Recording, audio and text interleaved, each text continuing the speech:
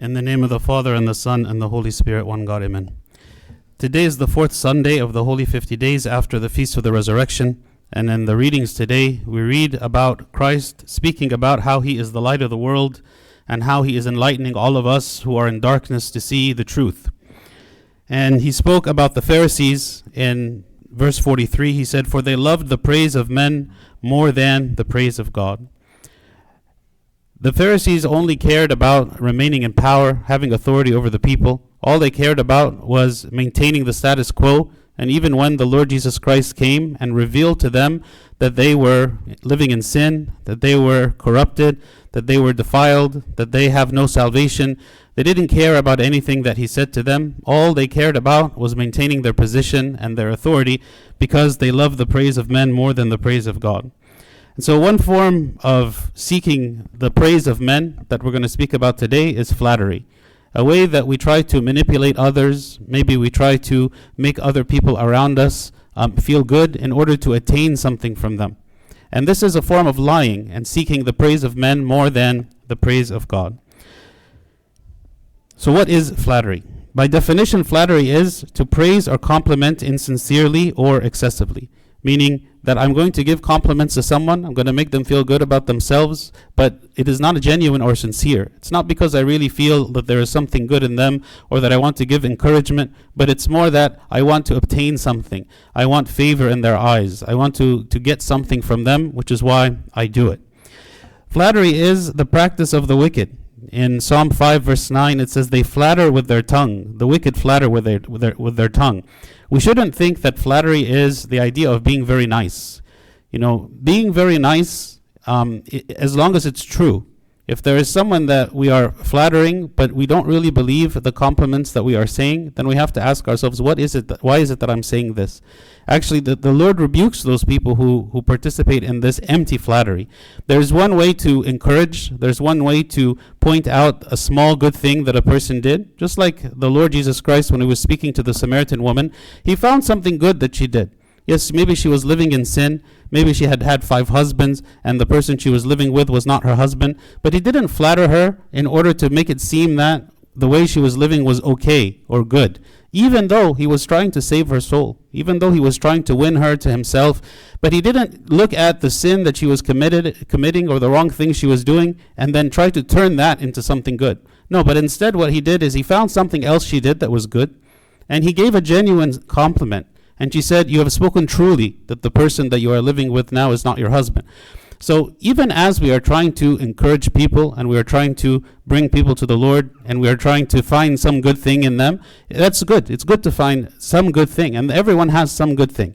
But we should focus really on some genuine, sincere characteristic or trait in another person in order to bring it to the light, in order to encourage and to boast of it, rather than something that is completely wrong and then try to essentially lie to them and tell them, flatter them for something that is not real. Flattery also is a sign of the false prophets. In Jeremiah 8 verse 11 it says, "For they have healed the hurt of my daughter of my people slightly, saying peace, peace, when there is no peace." What is it that these false prophets were doing in the Old Testament? And Jeremiah, of course, we call him the mourning prophet. Mourning because he was always sad, and because the message that the Lord called him to preach to the Israelites was always one of sadness. Because he was telling the people, unless you repent of your sins, our whole nation is going to be exiled. Our whole nation will be destroyed unless we repent of our sins. And so people didn't like hearing his message. Every time Jeremiah went somewhere and he would preach his message, everyone would hate him. They would reject him. To the point where Jeremiah himself said, "I can no longer preach. I can no longer speak." But after some time of trying this, he said, "No, it is impossible for me. I must speak. I must speak the message that the Lord has given me, and I can in no way keep it to myself." But why is it they didn't like him? Because his message was not popular. His message was one of condemnation. And no one wants to hear a message of condemnation. The false prophets at the time, they would go around and they would tell everyone what they want to hear. And this is what it's saying here, that the false prophets would say peace, peace, meaning everything is fine. We are living in peace and we will continue to have peace and our nation is strong and nothing will overcome us. But in reality, this wasn't the case. And the Lord had already proclaimed the condemnation on the Israelites that unless they had repented, that they would be destroyed and they would go into exile. And this is indeed what happened. So what was the benefit for those people who were living at the time in sin, and just kind of like using this flattery as a drug in order to feel good about themselves, while in fact they had some grave sickness. A doctor doesn't flatter his patients. When a patient has some kind of illness, the doctor is not going to go to him and say, "Oh no, everything is great, everything is fine, you have no problem, there's no sickness at all." Well, maybe that will make the patient feel good in the moment, because they will feel like I'm healthy and everything is good. But in the long term, is it going to be better or worse? Of course, it's going to be worse. They're not going to be able to treat the problem. When Jeremiah was preaching against the nation, he wasn't preaching against them because he hated them or because God hated them. He preached against them because of their folly, because of their sin, their wickedness that was leading them to destruction. And he wanted them to look at it honestly. When we flatter people, we make them take their eyes off of something that maybe is a real serious problem that they have, that they need to focus on, that they need to change. And even though it might cause a lot of pain for people to deal with their struggles and their problems and their weaknesses in the moment, but in the long term, it is far less pain because they are being healed of their wickedness. Flattery is also the desire of those with itching ears, as St. Paul says to St. Timothy in 2 Timothy chapter 4. He says, "For the time will come when they will not endure sound doctrine, but according to their own desires, because they have itching ears, they will heap up for themselves teachers, and they will turn their ears away from the truth and be turned aside to fables." What are these people with itching ears? The itching ears are the ears that do not want to hear the truth. That's like as though when they begin to hear the truth, their ears bother them. They don't like to hear it. It's something that is disturbing to hear the truth. Again, maybe in our society there are people who like to live their life a certain way, in a certain lifestyle, contrary to the Word of God. And when we come to tell them, no, this is not a biblical way to live, this is not a right way to live, this is morally wrong, the way you have chosen to live, they have itching ears. They don't want to believe this. They don't want to accept it. They want to be convinced and convince themselves that their chosen lifestyle is the right one. So maybe there's another group of people afraid of offending them. They will go and they will flatter them. They will tell them everything that they want to hear.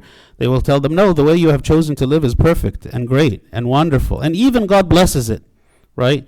Even though there is no evidence of God blessing certain types of lifestyles from the Bible, God has told us very specifically how He wants us to live. And yet people will invent things and they will pretend and act to believe in themselves and to feel good about themselves, that whenever these true teachings and true teachers come, they will reject them because they have itching ears. And it's saying, for the time will come, meaning this is a prophecy. It says a time was going to come when no one would want to hear the truth, when everyone rejects the truth, when the truth is something that is an abomination to the people. And certainly this is the age that we live in, that the truth is an abomination. Every type of truth. No one wants to accept things as they are. Everyone wants to imagine and pretend that the world is according to their own design, according to their own perspective, so that they can feel justified in living the life that they have chosen for themselves. So this is another form of flattery. Flattery is also for the manipulation of others. Absalom, who was the son of King David, at a time he rebelled against his father, and he wanted to take the kingdom for himself and to become king. And so what did he do? He created this facade, this fake story. He acted as though he were the king. He acted as though he was chosen to be the king. And of course, at the time, it was easy for misinformation to spread because there was no real way of communicating clearly. So maybe one place in the kingdom is not aware of what's happening in the other place in the kingdom. And so he's acting as though he has become king, and he has horses and chariots and parades and all these things that are done for him in order for everyone to believe that he has become king.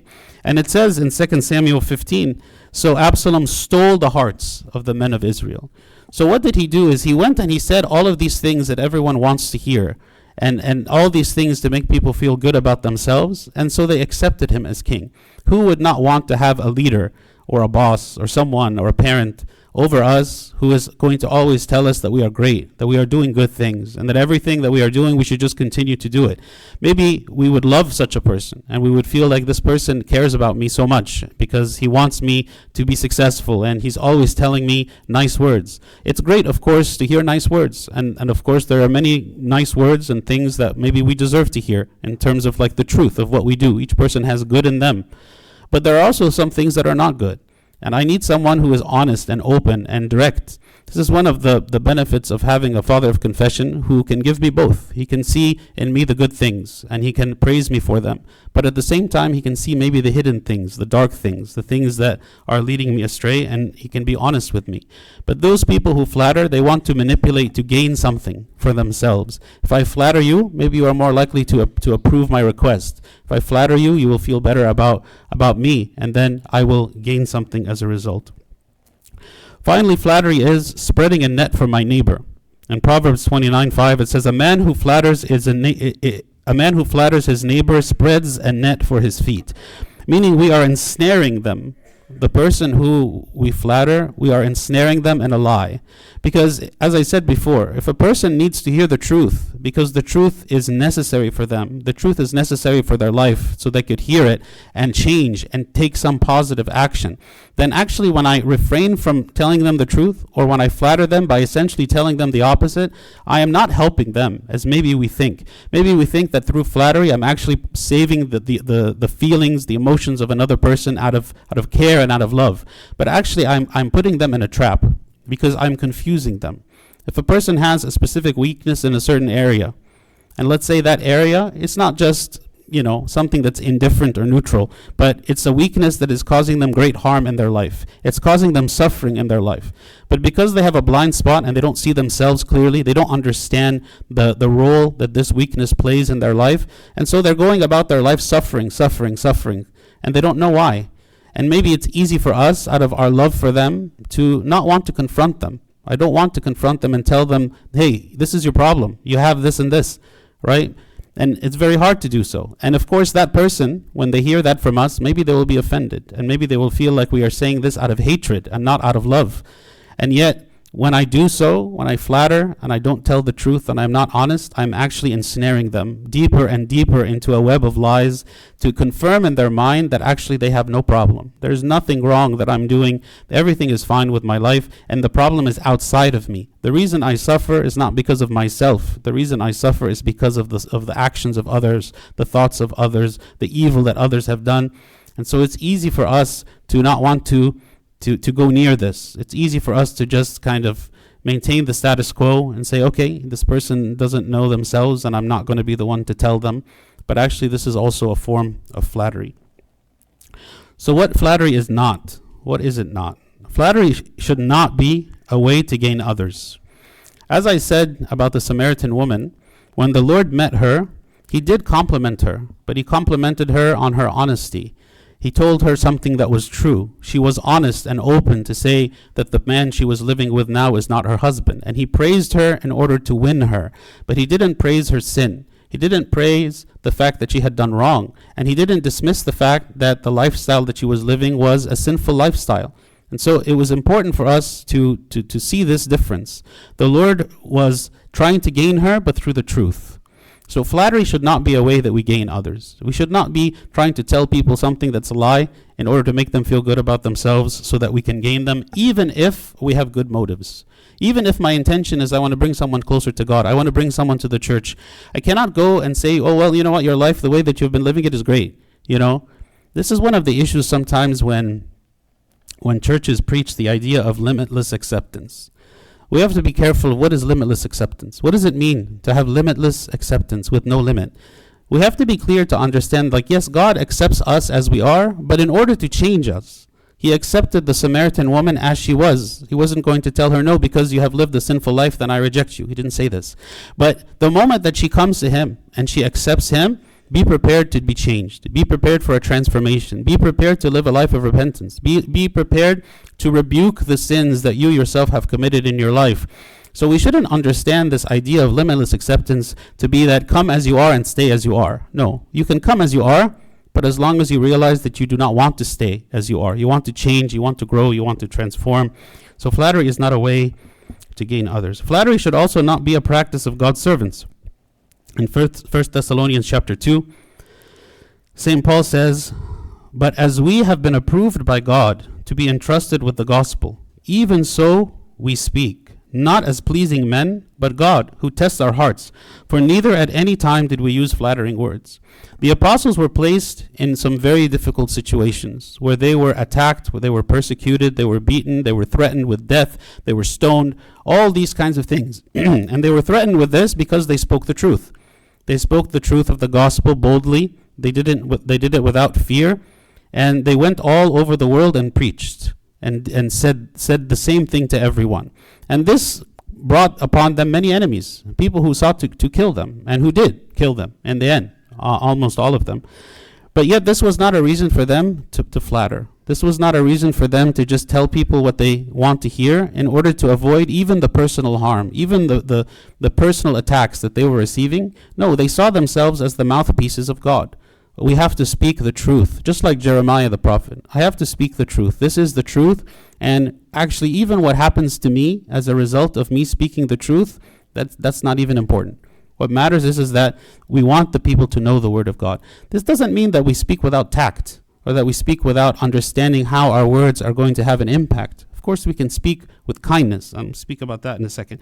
But they spoke truly. They spoke not their own words, but they spoke the words of God. Flattery is actually punished by God. In Acts 12:23, King Herod, people, when they heard him speak, they said about him, "This is the voice of a god and not of a man," when they heard him speak. And King Herod did nothing to stop them. He did nothing to correct them. He didn't say, "No, I'm not a god, I'm just a man." No. The people spoke about him as though he were God. And then it says in Acts 12:23, it says, "Then immediately an angel of the Lord struck him because he did not give glory to God, and he was eaten by worms and died." It's a pretty severe punishment, not even just because he flattered someone, but because he accepted the flattery. He accepted the lie, the compliment that was a lie, that someone exalted him to be as God, and he did not correct them. And then it says that he died in this way. In Psalm 12, verse 3, it says, "The Lord shall cut off all flattering lips and the tongue that speaks proud things." So flattery is a type of boasting, even when I accept it to myself. When people say about us the things that are not true, it doesn't mean that we have to go around correcting everyone, but at least in my heart, that I do not accept such flattery as being true. I know myself, I know my wickedness, I know my sins. And so even when someone compliments me, I have to put that into perspective and say, is it really true what this person is saying? Like, maybe thank God that in the eyes of this person, God has given me grace, but in the reality is, maybe I'm nothing like what this person thinks that I am. So how can we detect flattery? How can we know when flattery is happening? The first way is when what is said is false or an exaggeration of the truth. You know, if somebody comes to me and I know that I maybe have a certain weakness, right? And someone comes to me and they tell me something that I know clearly is definitely false, right? Like, you know, I'm not a good football player, right? If someone comes to me and says, "You're amazing at playing football," it's like, no, that's probably not. And why are you saying this? Like, what is the reason why you are saying this? Is it really because you think I'm a good football player? Probably not. Probably you are just thinking that that's going to make me feel good or something, right? Or exaggerating the truth. The second is when the one speaking has a track record of dishonesty. Meaning, if there are certain people that maybe we know through our interaction with them in the past that they have not been completely honest, or that they can manipulate people. So we have to be careful with this person. Maybe what this person is saying or doing is not genuine, and there is a reason behind it. The third is when there is a request tied to the compliment. Right? This is maybe when somebody calls me on the phone who has not talked to me in years, and they're very, very friendly, and they're like, "Oh, how have you been doing? I've been thinking about you a lot. How's everything? How's your family? How's this? Oh, by the way, can I have such and such?" Right? Maybe the reason they're calling me, maybe the reason that they are acting so nice to me in this way is because they really want something from me. Especially if this person is not someone who's been normally asking about me or calling me, or, you know, I have no real relationship with them. So I have to also be careful. Is there a request tied to the flattery? Is it, "Oh, you are great, great, great, great in all these ways. Oh, please, can I have?" Right? Maybe that's an indicator that what's being said is not genuine. When words like the best, the greatest, and the smartest are used, the superlative words, You know, the person who is always ready to place you above everyone. Like in every way, you are the greatest. You are the best at everything, right? Maybe that person makes me feel good about who I am, but maybe there's something else behind that. Finally, I want to say brutal honesty is also a sin. Flattery and brutal honesty, right? Like it's not like brutal honesty is the goal either, right? Because brutal honesty is essentially saying the whole and complete truth regardless of how it makes people feel. Even when the Lord Jesus Christ was preaching and trying to win people, he did it with kindness and gentleness. You know, we talk about the St. Paul sandwich, which is where St. Paul first, he gives a rebuke in his epistle, he gives a compliment in his epistle. He mentions the good things about the church that he's writing to, and they're genuine things. You know, he mentions all of the good things that they have done, all of the good reputation that they have earned, all these positive things. And then he says, but here's the things that I have against you. Here are the things that you need to improve. And then he concludes it again with some positive words. What he's doing there is he's preparing their hearts to receive the criticism in a way that's actionable, right?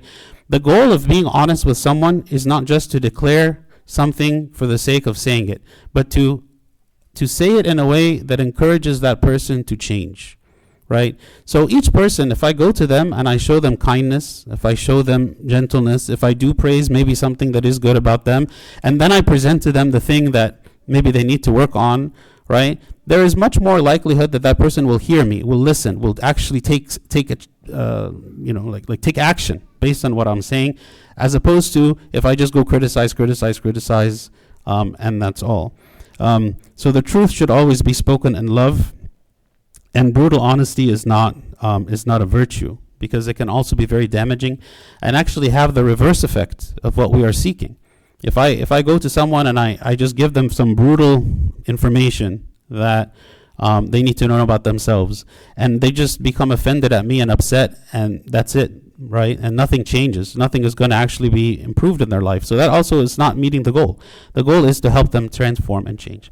So today we spoke about the idea of the praise of men versus the praise of God, and how flattery is one of the means that we actually continue to live in darkness, and we kind of impose darkness on other people by not revealing to them the truth. And the Lord said that he is the light of the world, and he is the truth, the way, the truth, and the life, and that we are called to live in that truth. And one of the ways of living in that truth is the way that we talk to one another. So may God grant us his light to always to know him, and to be always encouraged and motivated, and to speak truth to one another. And glory be to God forever. Amen.